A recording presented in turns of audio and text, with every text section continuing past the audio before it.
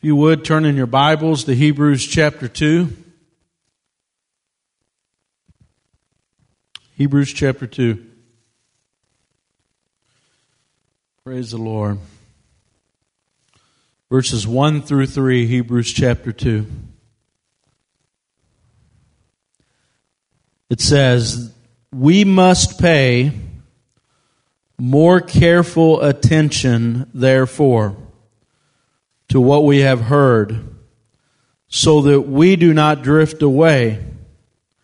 For if the message spoken by angels was binding, and every violation and disobedience received its just punishment, then how shall we escape?" Think about that phrase. How shall or how will we escape? If we ignore, or some of your versions say neglect, so great a salvation. This salvation was first announced by the Lord. It was confirmed to us by those who heard Him. And God also testifies to it by signs, wonders, and various miracles, and gifts of the Holy Spirit distributed according to His will. Do you hear this? There is this great and awesome salvation that's been delivered to us. And what the writer of Hebrews is saying is, it was first personally delivered by Jesus Christ to us. Literally, God came from heaven to personally deliver this message about this great salvation. And then it was confirmed, it says, by signs and wonders and various miracles. And it was also confirmed by gifts of the Holy Spirit that are being poured out. And the gifts were distributed according to God's will. Let's pray. Heavenly Father, right now, help us, Lord, to not neglect or ignore the great salvation that you provided and delivered to us, Lord. Lord, I pray that you would bless this message, Lord, and you would, Lord, you would help us to be careful with what we're hearing today, Lord, and how we respond to it, Lord. Bless this message. Let it be directly from you. Let me hide behind your cross, Lord God. Let no part of this message be me or my intellect or my bias or my personal opinions, Lord God, but let it be a message from you, Lord. In your name we pray, Lord Jesus. And everybody said, amen. Hallelujah. Praise the Lord. So, it says we must pay more careful attention to what we have heard. How many know that this is very important? That what we've heard in this Bible, we have to handle it with extreme, careful, cautious behavior. Because if we don't, the implication from this verse is that we will neglect or we will ignore salvation. Now, salvation here is a word in the Greek. It's soteria. How many have ever heard of the Greek word soteria? If you go through any type of theological training, there's a section of study called soteriology. And what that means is the study of salvation. Soteriology is a study of salvation based on the Greek word soteria or soter, which means literally, if you want a definition of what he's warning us not to neglect, he's warning us not to neglect this salvation, and the definition of it is we're in extreme danger. We're in extreme danger, and we have one way to escape, and one way only. And if we were to ignore or neglect that one way of escape, we have no hope. How many know that's true? He's saying that we should know about this salvation and be real careful how we handle it. There was a man, I read a story, a man who was speaking. It was a great minister, and he was speaking with a great physicist. And a man who was very intelligent about the universe, and very intelligent in the area of science. And as they began to speak, they began to talk about the minister, and he were talking about the Bible. Now, I don't know if you've ever noticed, but some of the most intelligent people in the world know nothing about the Bible. In fact, all you have to do, and this is a funny thing that I do a lot of times, you may have ever watched Jeopardy. You will get a section on there that has to do with the Bible, or Bible geography, or Bible history, or things, just general Sunday school questions.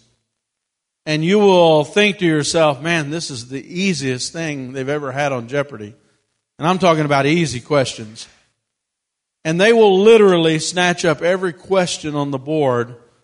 They will get to that section and they'll be the dumbest people you've ever seen. And that's not always, but it's about 95% of the time. How many have noticed that on that show? It's amazing. And what this is saying is, and what we're going to get as we unroll this message out is, the most important thing you can study is this study of salvation. Like, some people are just content to say, well, Jesus loves me, this I know, that's all I need to know. And yes, it's so simple, a fool need not make a mistake, but God wants you to have a firm foundation when it comes to your salvation. He wants you to know the Word of God, and He wants you to know everything about His salvation. And so this physicist was speaking with the preacher, and they got on the subject because ministers care about the souls of other people. And the first conversation was not about his deep knowledge of space or science. The first conversation was about God, and the physicist just simply said, I'm very simple about salvation. Jesus loves me. This I know, and that's all I need to know about God. And he stopped the conversation and spoke no further. And so the conversation went on, and he didn't want to be, he didn't want to press the issue and didn't want to make him uncomfortable. So they began to talk about science. And he began to tell him everything about the stars and the planets and all the information he had about science. And the guy looked at him for a response, and he said, "Sir, twinkle, twinkle, little star. That's all I need to know about science." As you can imagine, the guy felt pretty cheated, right? He's like, well, wait a minute, you don't want to know anything more about science than twinkle, twinkle, little star? That's all I need to know. And that's how we treat salvation sometimes. We don't need to know any more because Jesus loves me. That's all I need to know. And I'm telling you today, there's a lot more depth on that subject of Jesus saving your soul, and it's the most important thing you can know, and it's the reason why we put so much time and energy in preaching the gospel, because we want you to know the rock that you stand on, and we want it to be solid, we want it to be stable, we want it to be immovable in your life. And that's why so many people drift away from the Lord, is because they don't understand God's will for my life. You say, well, wait a minute, how's that going to make me drift? Because something's going to happen in your life, and you're going to be confused about the will of God in a believer's life, and all you know is Jesus loves me, this I know. You never went any further. You're going to need to know about sin and failure and missing the mark and the atoning sacrifice and the things that God's provided for your soul. But all you know is, Jesus loves me, this I know. And you never went any deeper in your study of salvation. And God's saying He wants us to go deeper. He wants us to ask the questions. He wants us to get around the people that can teach us. He wants us to buy things that help us grow in our knowledge of our salvation. And His concern here is that they were going to drift. You see, he says we must pay more careful attention, verse 1, therefore to what we have heard, so that we will not drift away. This is a nautical term. I remember when I took a youth group 1 year to Florida, and some of you in this room were on that trip, and I almost drowned. I can't swim. A lot of people know that. And we were in the ocean, and the water was churning, and a storm was coming in, and as long as I had sand under my feet, I always felt really good and was actually pretty brave in the water. Way too brave. Stupid. They're almost used as synonyms a lot of times. You know, blind courage. And I was in the water, and at one moment, the entire section that I was in went out from under me because of the churning of the ocean.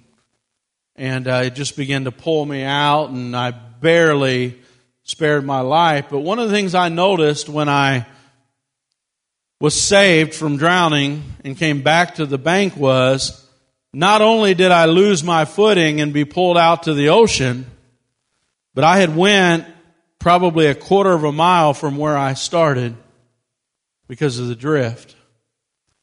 And so this is a nautical term. God doesn't want us to drift. He wants us to pay careful attention to our salvation. And what the term means is He wants us to be fixed on something solid. Something that we can anchor our soul to. Something that's not going to cause us to be shifting away from God. And so He wants us to know about our salvation, and He wants us to have cautious, careful attention constantly placed on where we stand in Christ, because He doesn't want us to drift away. How many believe that? Hallelujah. And he says, so you will escape. Now, how many people, in fact, the title of my sermon is, How Will We Escape?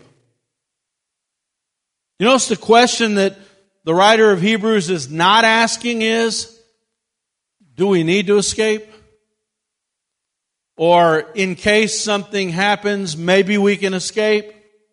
Or if something happens, you might need at some point to have an escape hatch. Like, there's a lot of things on our vehicles and on airplanes that will never be used because there's maybe never going to be an accident, right? Well, here's the thing we're talking about today will happen. We are all sinners, and we are all sentenced to death. How many know that's true? We are all, the Bible says, for all have sinned and come short of the glory of God. And the Bible says that we are in danger of not entering heaven. And so the Lord did all the work. He laid the entire foundation before the foundations of the earth. And the plan was this: there's one person that is destined to go to heaven. Only one. And He is the Messiah. His name is Jesus Christ. And the Bible says we were predestined in Christ. You say, well, am I predestined without Christ? You're not. You're predestined in Christ because He is the chosen one. He is the only one that can make it to heaven. He's the only one that can get in the gates of heaven. He's the only one worthy to enter. And the Bible says if we're in Him, if we're in Christ, we will make it to heaven. And so the Bible wants us to examine this offer. He wants us to know this offer. He wants to know what it means to be in Christ. And He even tells us, examine yourselves to see if you be in Christ. And so, I don't know about you guys, but maybe it's certain wiring with certain people, or maybe it's everybody, but I always have an escape plan. Almost always. How many do that? If you're at a restaurant and you have an empty dining room full of chairs in a restaurant, I will always go to the one seat where I can watch everybody. And I know exactly what I'm going to do if somebody comes into that restaurant and causes a problem. I've already formulated, and you think I'm crazy, don't you? Am I the only one that does this? Always thinking of my escape plan. Always thinking about how can I escape in case. When I'm driving a car or truck, I'm always looking for my escape path. I'm always looking mirror to mirror to mirror, trying to figure out if something happens, which way am I going to go to escape to get out of this accident? How many do that? Constantly thinking about what my escape hatch is going to be. All right? And I don't know, maybe, like I said, maybe I'm just really mentally sick. I don't know. But in life, we know that 1 out of 1 people, that's a real statistic, 1 out of 1 people will be faced with eternity. 1 out of 1 people will need to escape, will have to escape death. And there's only one way that the Bible provides to escape death and eternal death, and that is through Jesus Christ. And the Bible says, how can we escape if we continue to ignore or continue to neglect so great a salvation? Now, I love the way he put that. So great a salvation. Well, what's so great about it? That's what somebody would say. What's so great about the salvation? Well, number one, it's the only way. In fact, it says in the first verse there, Hebrews 1:1, in the past, God spoke to our forefathers through the prophets at many times and in various ways, but in these last days, He has spoken to us by His Son, whom He appointed heir of all things, and through whom He made the universe. The Son is the radiance of God's glory. So literally, God began to speak through the prophets. He began to minister a way of salvation from the Garden of Eden until now. God has been speaking loudly to the human race. This is how you will be saved. This is my free offer of grace. Why is it so great? Because it's the only way. It says He speaks now through His Son. And so we should be very attentive to the words that His Son says. In fact, look at some of the things that Jesus said about the salvation. He said, you must. How many know what the word must means? It means there's no other way. That means He's not going to open a back door in heaven and say, hey, you're related to Pastor Chad. You're his son, you're his wife, you're his children. You know, He's not going to look at your children and do the same thing. He's not going to open a back door and say, we're just going to let you in the back door. Don't let anybody know. Because He's a righteous God. And so when Jesus says, He says, I speak through my Son, this is a representative of heaven that's came to the earth, and that's greater than the prophets. It's greater than the Old Testament. This is somebody that came from heaven to earth to deliver a message that is binding. And He says you must be born again if you want to enter the kingdom of heaven, and that you are born again by believing in Him. You must be born again. Paul said it this way, you become a new creature, and behold, all things are new. You say, well, Chad, I believed in Jesus Christ and I got water baptized. Well, how come nothing's new?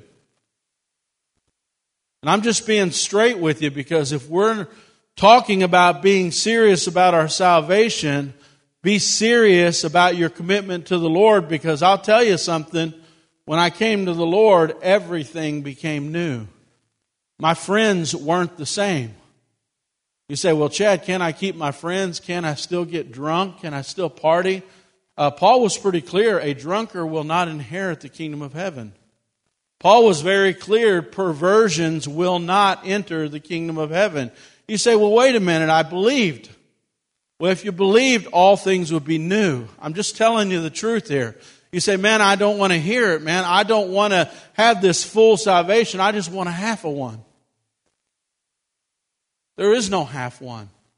You say, well, wait a minute. How am I going to get over the alcohol? How am I going to get over the perversions? How am I going to get over the lying? How am I going to get over the stealing? How am I going to get over that? Behold, all things have become new. And you say, am I still going to struggle in sin? Learn about salvation. Because this plan, you cannot fail. You say, what about my failures? If I am in Christ, God's plan includes my failures. What it doesn't include is me not being a part of the plan. What it doesn't include is the intent of my heart not to serve the Lord, but only serve Him in a statement or a water baptism, but not literally live it out in my life. And God's saying, behold, all things are new. Jesus said another one, I am the way, I am the truth, I am the life. No man can come to the Father except through me. So Jesus is speaking about this salvation everywhere He goes, everything that He says. He's telling us, don't neglect it, don't ignore it. There's one chance to escape, and it's the great salvation. And if you ignore it and you neglect it, there's no hope for us as human beings. Jesus said, I did not come into the world to call the righteous to repentance, but sinners. Man, I hope I'm a sinner. Because that's who He's calling to repent. You say, well, what if I'm a pretty good person already? He didn't come for you. He only came for sinners.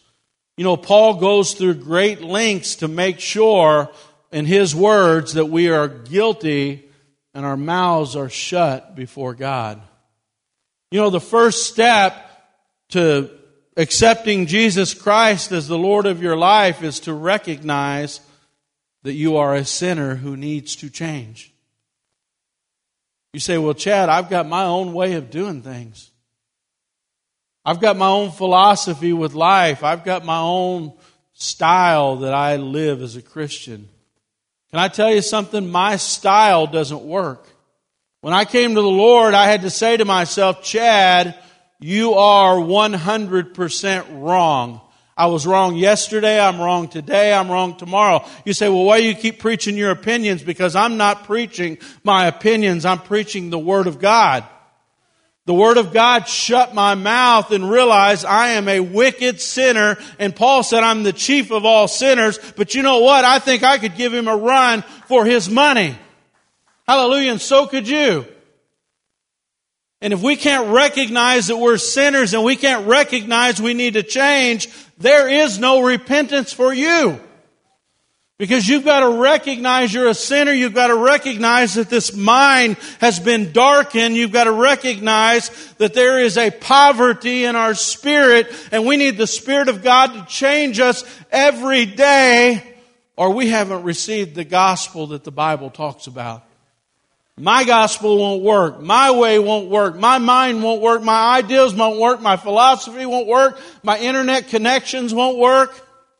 I don't care what kind of group chat you had online. It's still not His way if it's not the Word of God. And so we've got to find out, and He says, be very careful how you handle salvation. Because if you don't, how will you escape? There's no way to escape unless we find out what His. You say, well, wait a minute. Me and my friends have talked about it, and there's all kinds of loopholes here. There's all kinds of different ways to do it and different ways to get into heaven. And all I would tell you is, by what authority do you say that? Because if it's the authority of a man, if it's the authority of a professor, if it's the authority of a philosopher, if it's the authority of your wise friends, then how will we escape? How will we escape unless it's by the authority of the person who came from heaven and made the rules? I didn't make the rules. No man made the rules. God is God, and God said, here's how you can be saved. And if you neglect it or ignore it, how will you escape? Think about it, church. How will your kids escape? How will they escape if they neglect so great a salvation? Oh my goodness, I went off my notes so badly. And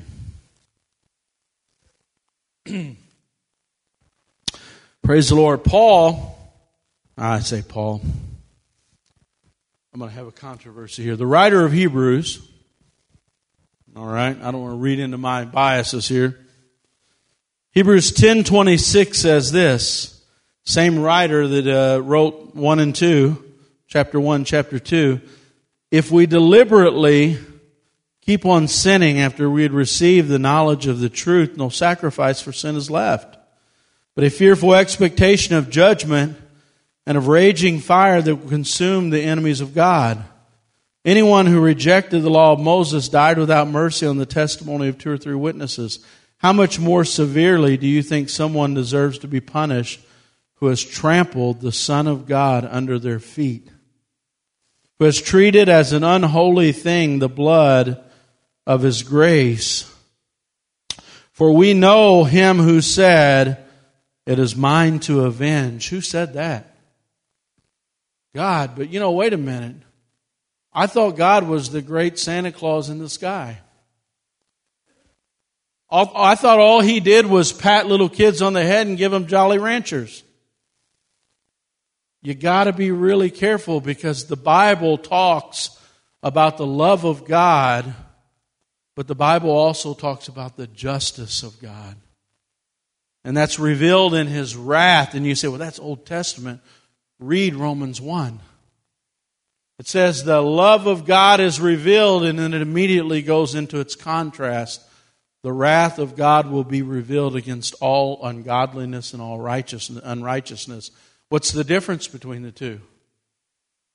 The first 5 commandments in the 10 Commandments were ungodliness. That means that I don't hold God to high esteem, and I'll do anything with God. It means I have other gods before Him. I take His name in vain. All these things are what's called ungodliness. I've done it against God.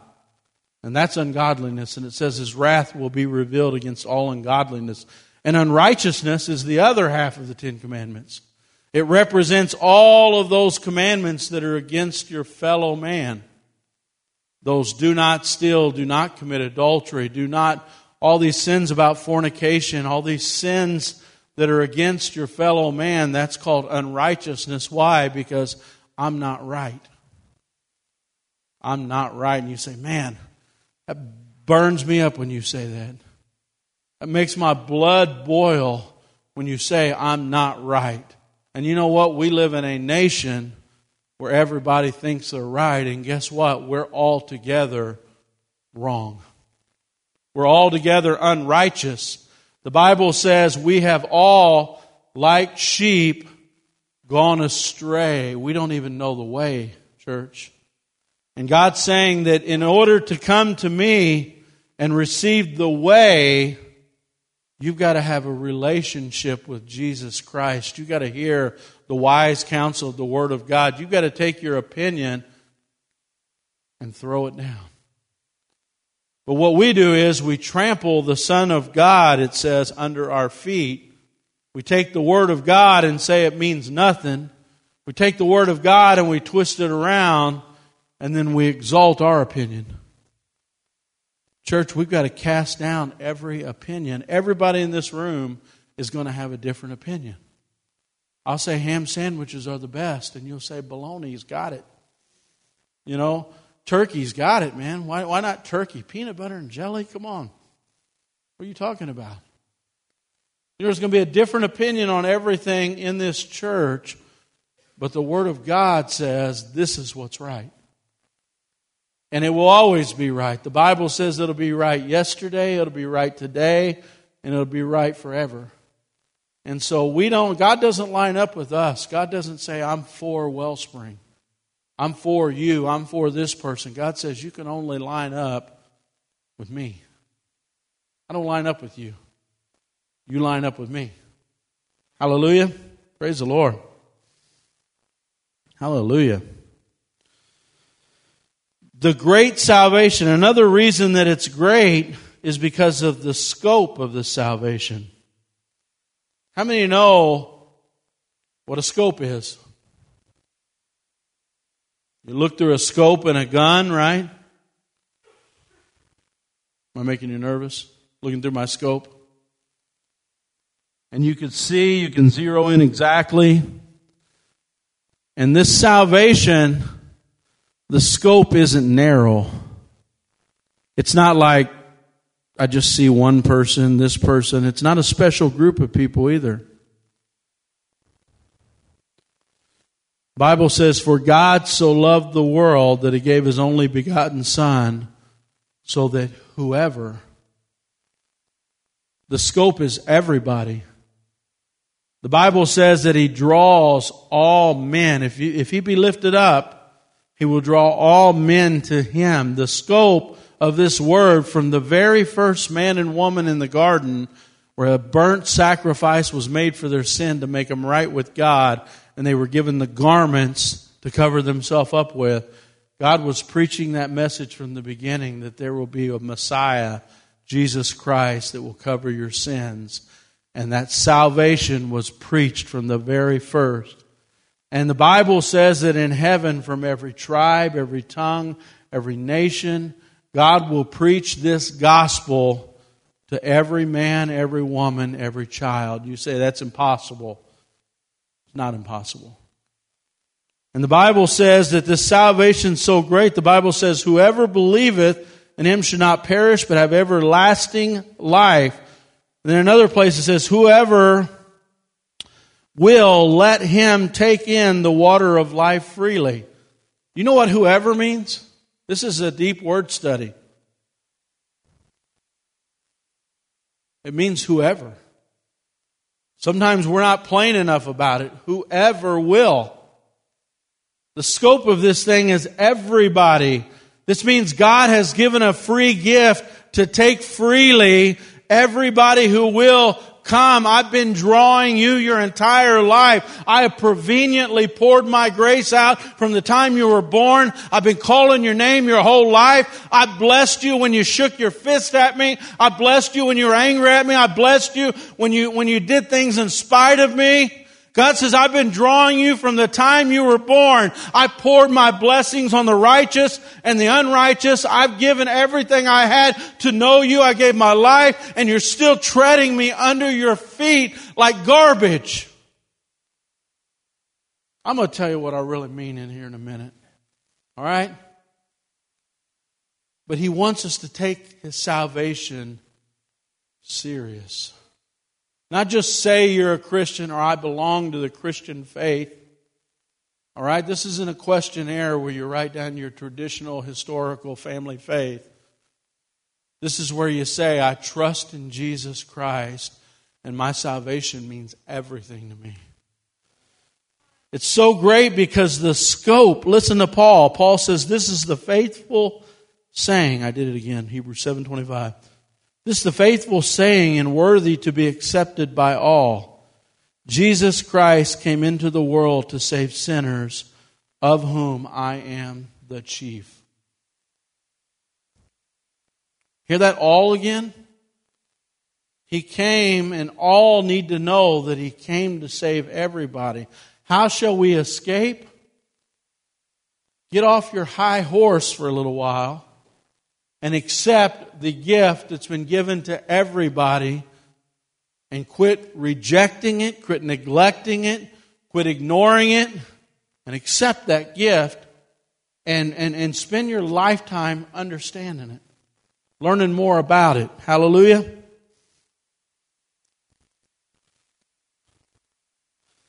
John wrote, for the blood of Jesus Christ, God's Son, cleanses a man from all sin. Not just is it every man, but it's every sin. God will cleanse you. You say, well, Chad, I don't know. Some things I have victory over and some things I don't have victory over. The Bible says He imputes all of your sins. That means that He looks at you and He sees you cleansed, and for a lifetime He's promised to impart righteousness, which means I'm going to give you righteousness, which means victory is certain if you're in the plan. Because He imputes to make you perfect now, and He imparts for a lifetime if you're willing to be a part of this plan. You can't fail. Hallelujah. But many people neglect or reject or ignore the great salvation. Now, what are some of the reasons why people would reject or neglect or ignore the great salvation? I think one area could be pride. I can't tell you how many times I've talked to an alcoholic and was clearly told that they're not an alcoholic, that they can quit anytime they want. I don't know how many people that are addicted to pornography that say they can quit anytime they want. I don't know how many people were gossips and they said they can quit anytime they want. I can't tell you how many people lie on a regular basis in their daily life that says they can quit anytime they want. And here's the truth. We as human beings think of ourselves much more highly than we should. We get in church and sometimes that magnifies the pride. We say, well, look at me. I'm not like that sinner over there. I'm not like this person over there. Can I tell you something? I thought when I came to the Lord and I began to mature and grow in the Lord, I thought I would get less and less dependent on God. In my mind, I think I formulated that the closer I get to the Lord, the less sin I'm going to have. But here's what happened. You say, Chad, are you sinning more than when you came to the Lord? No, I'm actually sinning a lot less than when I came to the Lord. But here's what happened. I didn't realize how deep the sin was. God began to reveal to me my thoughts, my actions. God began to reveal to me, get this, and this is not going to shock anybody. I found out I was a real ugly duckling inside and outside. God began to reveal the poverty that I have and the inabilities I have and the weaknesses I have. And if you're reading the Word of God and you're not deepening your understanding of who you are as a sinner, then you won't be dependent on God. But here's what people do. They read the Word of God and they have this fallacy in their mind that I'm really good. I'm really wonderful. And they feel like they can do it without God. They feel like they can do it without His grace. They feel like they can stand on their own nobly because they're a good person. And the Bible says, beware when you stand, lest you fall. This is the slipping away that Paul is, or the writer of Hebrews, is talking about. I got real problems with that. He doesn't want us to neglect so great a salvation because many Christians believe, I accepted the Lord, Jesus as the Lord of my life, and now I don't need Him anymore. And that salvation becomes diminished, that grace becomes non-existent, that desire to lean on God to change us and transform us and to be a continual part of our life, we just start drifting away from it. How many have ever done that? Man, I got saved. I've been in this thing 25 years. If anybody knows what's going on, man, I know what's going on. I've been in it 30 years, 40 years, 50 years. And we start drifting away from grace. We start drifting down the bank and we don't even realize it's non-perceptible when you drift. There's no perception that you're drifting. That boat sits in that harbor, not anchored properly, and it's going to go all the way down the harbor. You know that? It's going to be driven all the way down the bank, and it's not even going to be perceivable. And so here's what we do. We say, man, I sure needed God when I was 21. Man, I sure needed God when I was 21. Man, you don't know how bad I was when I was 21, but now I don't need God. We don't say it, but we sure think it. And God's saying, let me reveal a little bit more, let you know how much you need me. Let me know how much you need my grace. Let me know how more precious that salvation is today. You know, how much saving I still need to do in your life, how much I want to change you. Let that salvation begin to grow again, that value that it has in your life. And so that's the question I think he's asking here. Some people neglect it or reject it or ignore it because they love to do evil.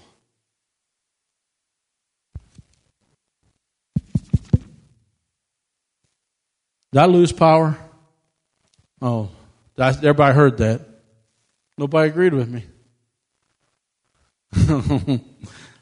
Nobody wants to say that, right? But sometimes we love to do evil. And you say, well, is that a problem? Because He died for all my sins, thus I can do what I want. But here's the thing. We love to do evil, and so what we just did is put a value on salvation. Like, what's it worth to me? Jesus' words again. If your eye causes you to sin, He says you would actually be better to be blind than to go to hell with 2 good eyeballs. He's trying to tell us that the value of salvation is greater than anything that we own. There was a story several years ago about a guy who was in a boat had exploded, and he was the only survivor out at sea, and he had a piece of that boat that was floating. And he was out to sea for like 2 weeks floating on that piece. And they finally found him and rescued him. And I just want you to think how valuable that piece of wreckage was. What do you think he would have traded for that piece of wreckage? $100? $1 million? Gold, silver, success? It's just a piece of wreckage. But it's the only hope that he had to live. And if your salvation isn't that, would you trade an arm for it? Would you trade a eyeball for it? What would you trade for your salvation? And the answer to that question tells me how you'll live your life, because there's nothing I would trade for it. My own life I wouldn't trade for it, because I can lose my life. And Jesus said, don't fear those who can take your life. Fear the one who, when you die, can cast you into hell. You say, well, that's harsh. Jesus wouldn't say that. I'm quoting Jesus. Come on. I just quoted Jesus. You know, well, my Jesus wouldn't say that. Well, your Jesus isn't this one. Because He loves everybody. He's offering salvation to everybody. But He's also very harsh about the value of this salvation that we can't ignore.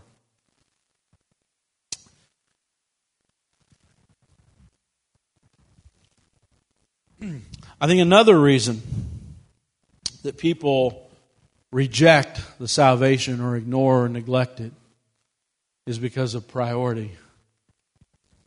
How many think that it's not the highest priority? Now be honest with me. Quit thinking about your neighbor. In fact, close your eyes for 1 second. I don't want you to see your neighbor. What priority is my salvation right now? Just think about it for a second. Okay. But my neighbor's priority is not, I'm not talking about your neighbor. I'm talking about you. You say, well, it's a higher priority for my dad or my wife or my husband, but is it your highest priority? Because if it's not your highest priority, salvation, there's a lot of things we argue about in church and in our house and in our communities and in our nation and on the internet. And some of you are like, quit talking about the internet, man. Get out of my world, Pastor. But there's a lot of things we argue about, but there's one thing that's important. How high of a priority is your salvation? Because that's the only thing we have right now to save us from damnation, is our relationship with the Lord and that precious salvation. There was a group of first graders, and this is how we are, kind of like them. Somebody came in and said, man, we're going to go to Disney World today. We're going to take the whole class to Disney World. And boy, can you imagine you as a first grader? I know it's a long time for some of you, but just really picture this. How many would be excited? It's like, no school, Disney World? We're going to take a bus and we're all going to go to Disney World? The home of that giant mouse, and Goofy dog. It was exciting until I started talking about it, right? All right. But they said, how many want to go right now? How many want to go right now? And they're jumping out of the chairs. You can see them right now, can't you? Jumping out of the chairs, jumping up and down. Let's go, man. Let's load it up. And then they said, how many want to go to heaven? And they all raised their hand. Everybody wants to go to heaven, right? Everybody wants to go to heaven. Nobody wants to not go to heaven. And they said, how many want to go right now?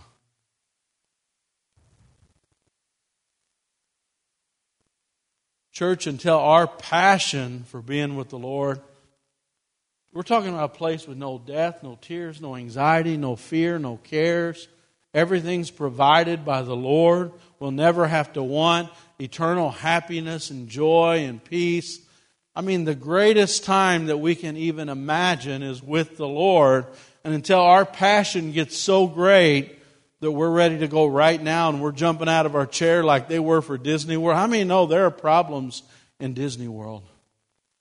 You're going to run into problems. How many know heaven is far superior to the fun of Disney World, and there aren't any problems?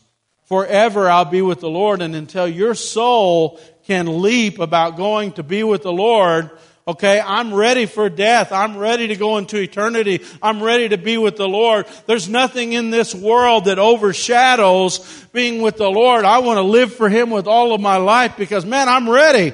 Let's go, Lord. Let's go now. I'm excited. Some of you are like, wait a minute, that's not right. Chad, I'm living in this world. All my dreams, all my hopes, all my plans are the world. And see, that's the problem. We're not willing to give our life for Him because we care more about the world. And Jesus is saying, get excited about eternity. Get excited about being with me. And here's one of the problems. And I'm going to close with this story. I've told this story probably 100 times in my ministry, but I love this analogy. Sometimes the way that we receive salvation makes us not think it to be precious. And you say, well, how is that possible? I'm going to give you an analogy, and some of you have heard this from me before. But there were two men that got on a plane. All right? The first guy got on the plane and they handed him a parachute. All right? That parachute is salvation. It's my example of what salvation is. Okay? How many were handed this message that I'm giving today that here, take this? The first question that this man has is, why do you want me to put this salvation on? Okay? And he says, well, when you put that on, you're going to have peace. How many think you'll have peace knowing that if something were to happen, I've got one of the parachutes, right? Joy. You're going to be so much more relaxed because you got the joy. I'm going to trip on this. How many think I'm going to trip on that? You've got the joy of knowing that I've got it on. How many think that'd be joyful? Man, I got it on. Nobody else does here. And there you are, sitting in your seat with this big parachute on. Just being joyful and being peaceful and being all happy about it. And nobody else has it on, right? And so you're looking around and it's like, man, Parachutes are all up and down the side of the plane here. Why am I the only one wearing it? You know, salvation is free to everybody. And not everybody puts it on, right? And so, yeah, I'm starting to question now. I'm happy, I'm joyful, I'm peaceful. Something may happen, it may not happen, I don't know. Right? And so my joy is starting to be affected a little. My happiness is starting to be affected a little. My peace is being affected a little. Why is everybody else not wearing it? And then all of a sudden, while I'm contemplating my life with this parachute called salvation, a stewardess comes down and I don't make a very good stewardess, I know, but she comes down the aisle of the plane and she trips with some turbulence. And man, the coffee just spills all over me. And I was peaceful, I was joyful, I was happy, but I was questioning it. And now I'm mad. This turbulence in my life right now is persecution, hard times, difficult circumstances. How many have ever been through the storms of life? Finally, this guy has had enough. So he pulls it off and he throws it down and he says, I'll never wear that again. And he's just not happy with it. You say, wow, what a terrible story. But let me tell you about the other guy. This guy walks onto the same plane, and a guy comes up and presents the gospel to him and says, hey, wear this. He says, what is it? He says, this plane, absolutely, definitely, without a doubt, in the middle of this flight at the highest altitude, the bottom is going to fall out. It's 100% sure. And church, it is going to happen. Trust me. The bottom is going to fall out. The Bible says we've all been appointed to die. Some will die and go to eternal torment. Some will go to eternal life. This is a definite thing. It's not a maybe thing like the first guy. The bottom is going to fall out, and if you don't have this on, you will not survive. You must have this on. You must have this on, or you will not survive. So man, he snatches that thing up so fast and puts it on. And boy, he's just looking around and he's like, he's convinced that bottom of that plane is going to fall out. So he looks around, and you know what his mission is the rest of the flight? His mission is get everybody to wear one. Why in the world would you be such an idiot and not wear one? Why don't you have it on? And I'm going to try to convince you the entire time, because the bottom's going to fall out unexpectedly. The Lord's going to return, and I'm ready, but I want you all to be ready. And because He accepted it the right way, He had a mission to try to save others. And as He's sitting there, man, the joy is just beaming on him. The peace of God is all over him. He doesn't have to worry about death. He doesn't have to worry about all the things that everybody else is concerned about. The anxiety level's gone because I'm ready. And then, oh my goodness, here comes that stewardess. Same turbulence. Same hot cup of coffee. Same trip. Pow. The other guy had had enough. But you know what this guy does? He said, man, I can't wait for this flight to be over.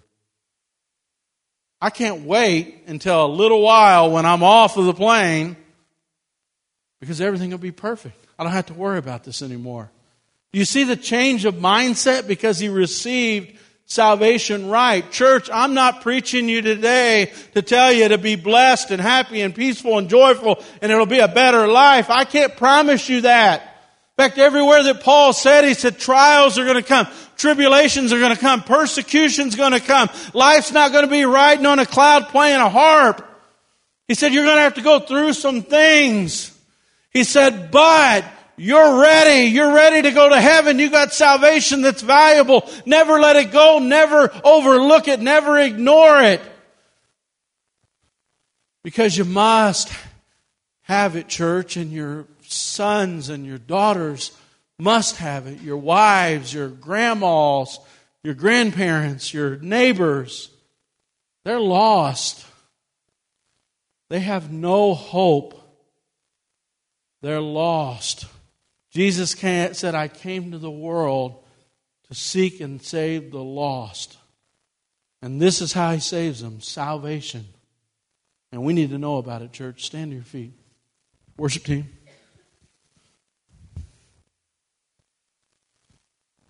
$12 on the dot. I don't even time that. Hallelujah. Somebody want to shout? Praise the Lord. Hallelujah. Turn the lights down, Travis, if you don't mind. Hallelujah. Let's pray. Heavenly Father, this morning, oh Lord.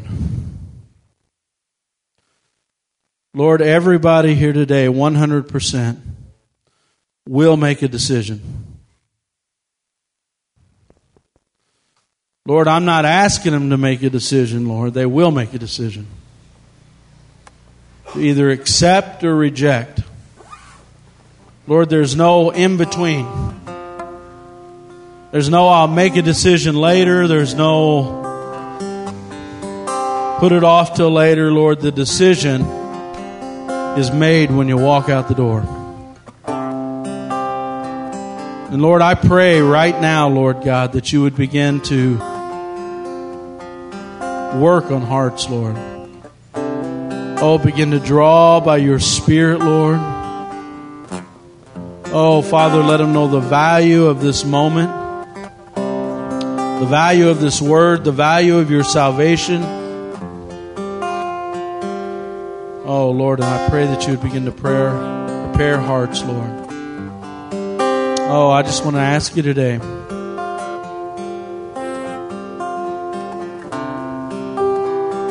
Just keep your eyes closed. I want to talk to you. I just want to ask you to think about your own salvation. The Bible says, work out your own salvation with what? Fear and trembling. You say, well, man, that don't sound like the God that I know. Church, I'm trying to wipe out lies. I'm trying to wipe out strongholds. We've been told for too long that Jesus won't come in wrath, when the Bible says that He will. He says that the day of the Lord will finally come when His wrath will be poured out. And I'm trying to put you in a place where you're protected from the wrath of the Lamb. You say, the same Lamb that died for me? The Lamb that died for you will one day come in wrath, church. You say, well, that's not what Joel Osteen told me. He told me he's like a good neighbor. And I don't know if he's good or bad. I don't know. I'm not here to judge television preachers. But I'm telling you, the Bible says the Lamb will come in wrath on the day of the Lord. And it will be unexpectedly. It will be without notice. And the same Lamb that died to pull us to Himself and save us will come in judgment one day. Just read about it in the Bible, church. And I'm asking you today, don't wait for me to beg you to come up to this altar. If you're a believer, I want you to examine your faith this morning. If you're not a believer, you need to get right with God. If you say, Chad, I halfway did it. If you halfway did it, you didn't do it at all. I'm sorry to be so straight, but somebody has to tell you the truth. If you halfway did it, you didn't do it at all. So as we begin to worship, I want you to find a place up here. If you need prayer, you say, man, my life is off the rails. I'm not serving the Lord. Find a place up here. We'll pray for you. If you're going through something difficult in your life, if you've questioned your salvation and doubted, the goodness of God and doubted, and we're like that guy that wants to throw it off. Maybe you accepted it for the wrong reasons. Maybe you accepted it for the benefits, but didn't realize salvation was to save your soul, and God will bless you. But that's not the reason we put it on. We put it on to be saved from damnation. How many know that? Hallelujah. I'm going to open this altar up. If you feel led of the Lord, don't hold back on those feelings. We're going to pray for you this morning.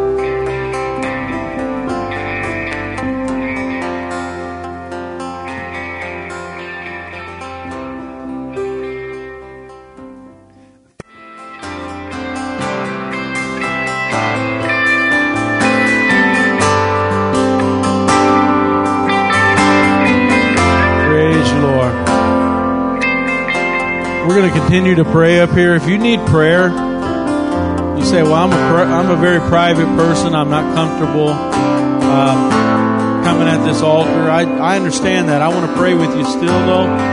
So if you want to find me after the service, I would love to pray with you. If I could have some women up here to pray with Heather. Some women that can come pray.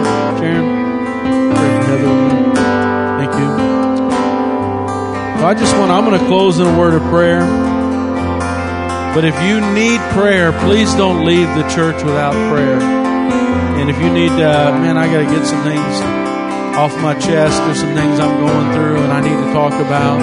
Church, we're here to minister to you. We're here to pray with you. That's what we assemble for on Sundays, is to minister to one another, to confess with one another. How many know confession is important? Loving one another, praying for one another. All these things are things that we do on Sundays. And so, I need to really confess some things, and I really need to find forgiveness. This is where we do it, at this altar. This altar, I don't want this altar to have the best looking carpet here, It should be worn out. If we take salvation serious, this altar should be worn out. Hallelujah. So if you don't get a chance to be in the presence of the Lord this morning, we need to find a place to pray, okay, before you leave. Heavenly Father, right now, Lord God, I just pray.